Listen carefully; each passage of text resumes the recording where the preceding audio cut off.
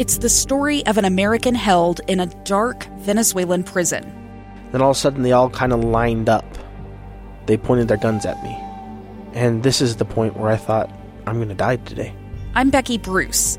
I spent a year working on Hope in Darkness, which now has more than 2 million downloads. Find it on kslpodcast.com or wherever you listen to podcasts.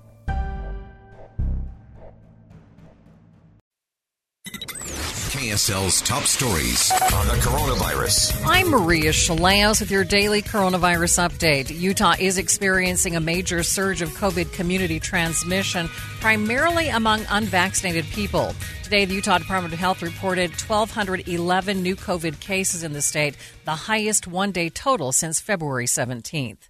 The CDC says COVID's Delta variant could spread as easily as chickenpox and may cause mild cases among fully vaccinated people. A document leaked from the CDC shows the variant may be spread by vaccinated people at the same rate as unvaccinated people. ABC's Alex Perez begins our team coverage. The CDC has not confirmed this report to ABC News. They are set to release the data today that led to its new recommendation that even fully vaccinated people wear masks indoors in areas of substantial or high transmission. The massive outbreak linked to Provincetown, Massachusetts, believed to be one of the deciding factors. 882 people now infected, most of them apparently vaccinated. CDC Director Dr. Rochelle Walensky confirmed the document's accuracy to the Washington Post. She told CNN that her agency is not crying wolf here and that this is serious.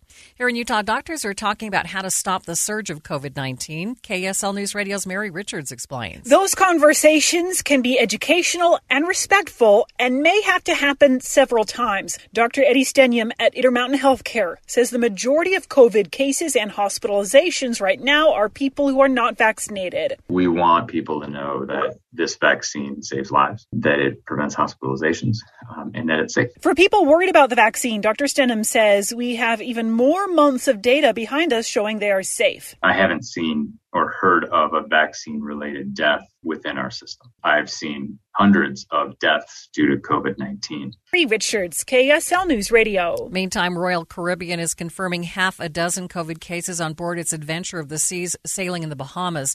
ABC's Alex Stone reports only fully vaccinated adults are allowed on board. He continues our team coverage. The adults who tested positive were not traveling together and all vaccinated. 3 of the 4 Royal Caribbean says while on board were asymptomatic. The other 2 who were positive were children who were not vaccinated. All 6 were quarantined on the ship and got off when the Adventure of the Seas docked in the Bahamas. It's due to return and set sail again from Nassau this weekend. Alex Stone, ABC News. As cases tick up, so are vaccination rates. Our team coverage continues with ABC's Dave Packer. As the COVID-19 Delta variant threatens a return to tighter restrictions like indoor mask mandates and mandatory testing for the unvaccinated, more Americans who are on the fence are choosing to roll up their sleeves to get the vaccine.